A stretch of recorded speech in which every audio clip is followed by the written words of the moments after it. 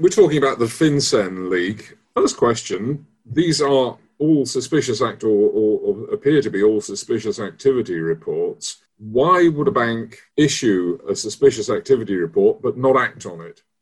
Oh, that's a good one. Because if you looked at how bank perceived their obligation as a financial institutions, reporting institution, at the beginning, let's say 15 or 20 years ago, they believed that their obligation is, if they find something that really is suspicious, they should report it.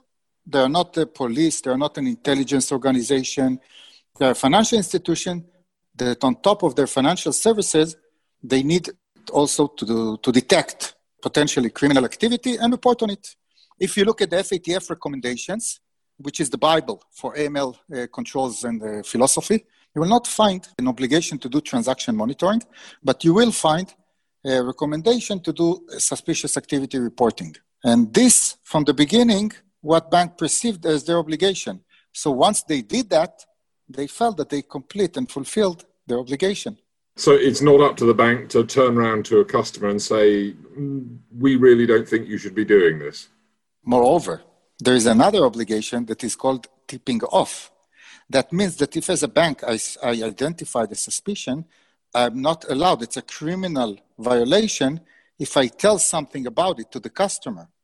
But throughout the years, and when I worked as head of compliance at HSBC, what we did at HSBC, which represents the common practice at large banks, that after we filed the SAR, or maybe two SARs, it depends on the procedure and the events, we took the customer to a client selection and exit management process, which means that the bank wants to evaluate the level of risk from this customer and whether to maintain the relationship or not. There's two sides to this issue. One is if as a bank you create a suspicious activity report and you file it with an organization like FinCen, the ball is kind of in FinCen's court to actually act on it if they think they should. Yes, people tend to misunderstand the role of the FIUs, financial intelligence units, such as FinCen, and there is similar organization in each country. It's an intelligence unit. That means that as an intelligence organization, they need to provide information to the consumers, the law enforcement agencies, the FBIs of the world, the police investigators, or the district attorneys. How do they do that and when? There are two approaches that were adopted throughout the globe. The most popular one is not to be proactive, is to be responsive. That means that as an intelligence organization, you collect all the financial reports, the suspicious activity reports from the financial institutions. And once, for example, me, Yaron Chazan, I was a police investigator in a very special unit in the police at the beginning of my career. So I was submitting requests for intelligence from the FIU upon reports that they received from financial institutions. So this passive approach is not the same approach throughout the world. In some countries, for example, in Germany, there is an obligation from the FIU to feedback or to respond or to act upon a suspicious activity report within a timely manner. And now you see there were media publications recently that there are allegations against the FIU in Germany that they did not act upon these reports that they received because they had the intention not to act upon them or they just were not working good enough or doing the job good enough. When it comes to what was just published, and FinCen is part of the game, I think that the full cycle of participants from the banks to the FIUs for decades are not doing their job. And why do I say that? Because everybody knows that nothing is done on a timely manner with those reports. For example, there used to be jokes between banks in Israel when I was the head of compliance at HSBC in Israel. So we, the MLROs, the reporting officers, had jokes that we can put the names of our kids in a report or just drawings in the report. And the next time somebody will ask us any question about it, it will be a year after that. No one is doing what is supposed to do, not the FIUs with the reports, the suspicious activity reports they receive, and not the banks with what they do with the customers after they report or what they do in order to identify the activity and submit the report. So the king is naked. Everybody know that the king is naked, but continue. One could be nasty and cynical and say it comes as no massive surprise to many people that the City of London is the centre most notable in its presence in these reports. Yeah, but again, the bad guys are smart. First of all, they select where to live, to have easy and comfortable life like all of us want. Second, they understand the notion of which areas are more sensitive. So, for example, a few years ago, it was published a large scheme of Russian laundromat, it was called, a large scheme that lasts 5 years, how illicit funds came from Russia, Latvia, and some other small territories into the UK, France, and some other large European countries. They entered the financial system through Latvia, Russia, because they felt that it is easier. After this event was published, maybe it's easier now to enter the funds into the US. I don't know. But the perception that there are territories that will always be the preferred territories is wrong. This is why we are not understanding how to detect or how to identify the risks. When I put high-risk geography in my system, I determine that this country is more risky. Do the bad guys know that I determined that? Of course they know. So we'll go to another country. So what have I done for cross-border activity? I damaged the economy of Latvia because what happened there in the past. Banks like Citibank, Deutsche Bank, JP Morgan Stanley closed accounts for other banks, direct accounts, for other banks in those high-risk territories based on past events. What the bad guys did? Moved to London. Okay, let's look at the issue of false positives, because this is an issue, isn't it? That the banks' systems are basically submerging amongst the flags that are being raised. It's not surprising. It's a well-common fact for years now. And some reports published, I think one of your reports as well, 99% false positives, etc. So the reason for that is very clear. Those systems that were supposed to detect unusual behavior or potential suspicious behavior per AML or financial crime risk were not designed to do that. They're not designed to do that at all. And they do not fit for purpose at all. And everybody in the industry know it. Why?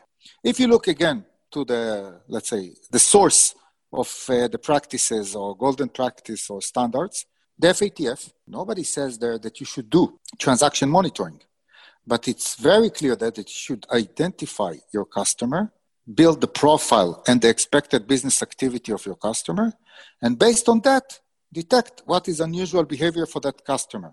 That means that if I know exactly what is your profile, what will be your income, where will be your countries of operations, what will be the volumes of your activity, the type of financial product that we'll use. Once you're doing something different than what I understood based on your profile, I need to detect it and investigate it.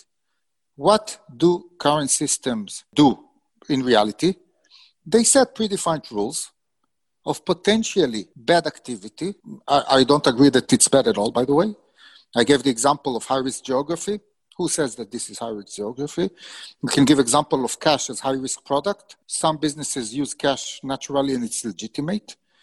So, and in any rule or scenario that you predefine, you can argue whether this scenario really represents a potential crime.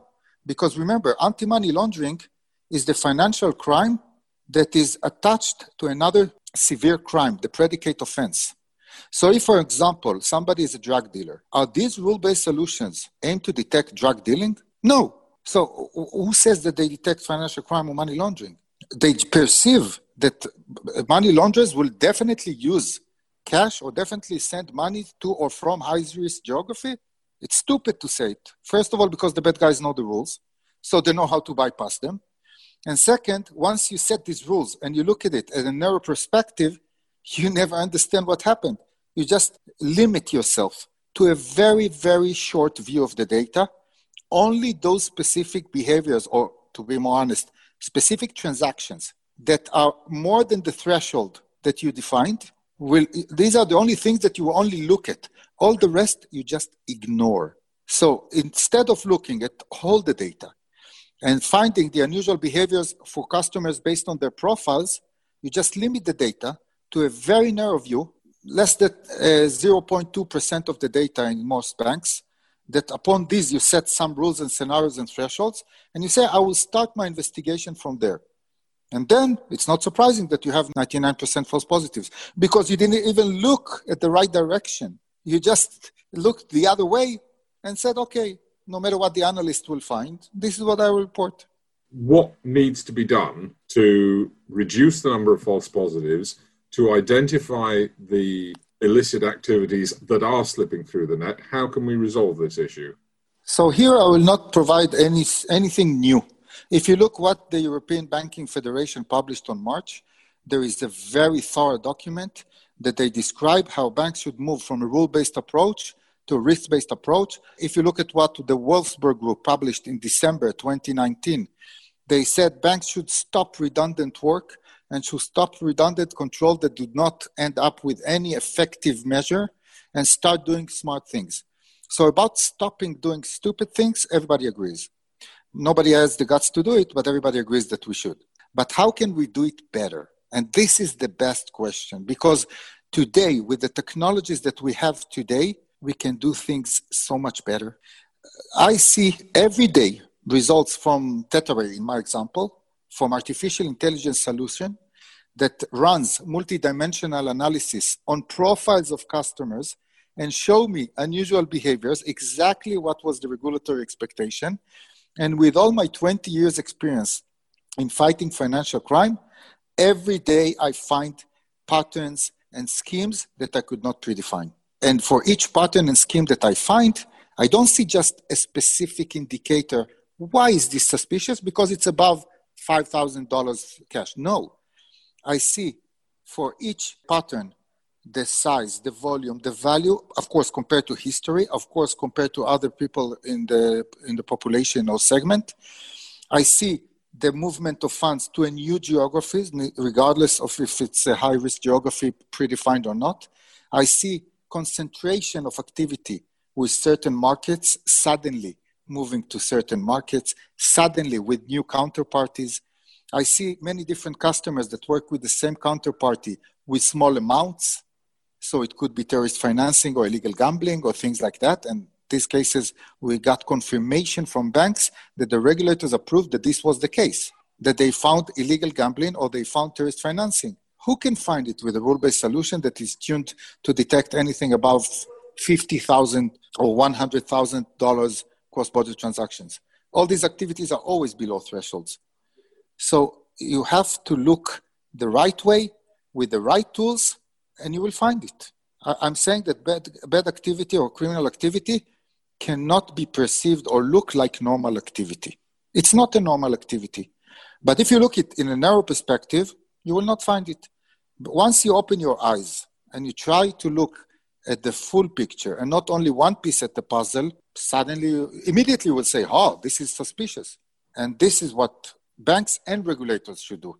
Because if the FIU, the FinCens of the world, will start using such technology, some of them started, by the way, and say, okay, we get so many reports, millions of reports per year, but every time we get a report, can we say if it's important or not? Can we say if it's a smoking gun or not? Now they don't know how to do it, so they don't do it at all. But once they will have such solutions, every time something really suspicious, really strange, really unusual will highlight a pattern of new schemes, new laundromats, then all the industry, banks and regulators and the FIUs will be able to respond on a timely manner. Because today, with those leaks, okay, so we found, everybody now knows that between 1999 and 2017, there were many weaknesses, and the reports showed many activities, cross-border activities with sanctioned countries or for drug dealers or network of criminals that nobody really stopped. What does it matter now? Even 3 or 4 years after the case, the funds are already implemented and consumed or served legitimate businesses and legitimate people in London, as you mentioned, or in other territories. It's too late. But if you have good technology that can tell you immediately that something wrong is going on, then you're effective. And then you don't need all these rules and all these mechanisms and all these 10,000 analysts sitting in India or Poland or any place that it's not expensive. The labor force is not expensive. So instead of investing so much in redundant controls and being always exposed to the media reports, reputational damage and fines, banks will be able to say, okay, if we need to identify if something is unusual, this is our way to identify it. And then when we see something, we can also explain why is it unusual. And then, surprisingly, instead of having 10,000 alerts per month, we get only 1,000, but they are meaningful. So it will be a totally different story.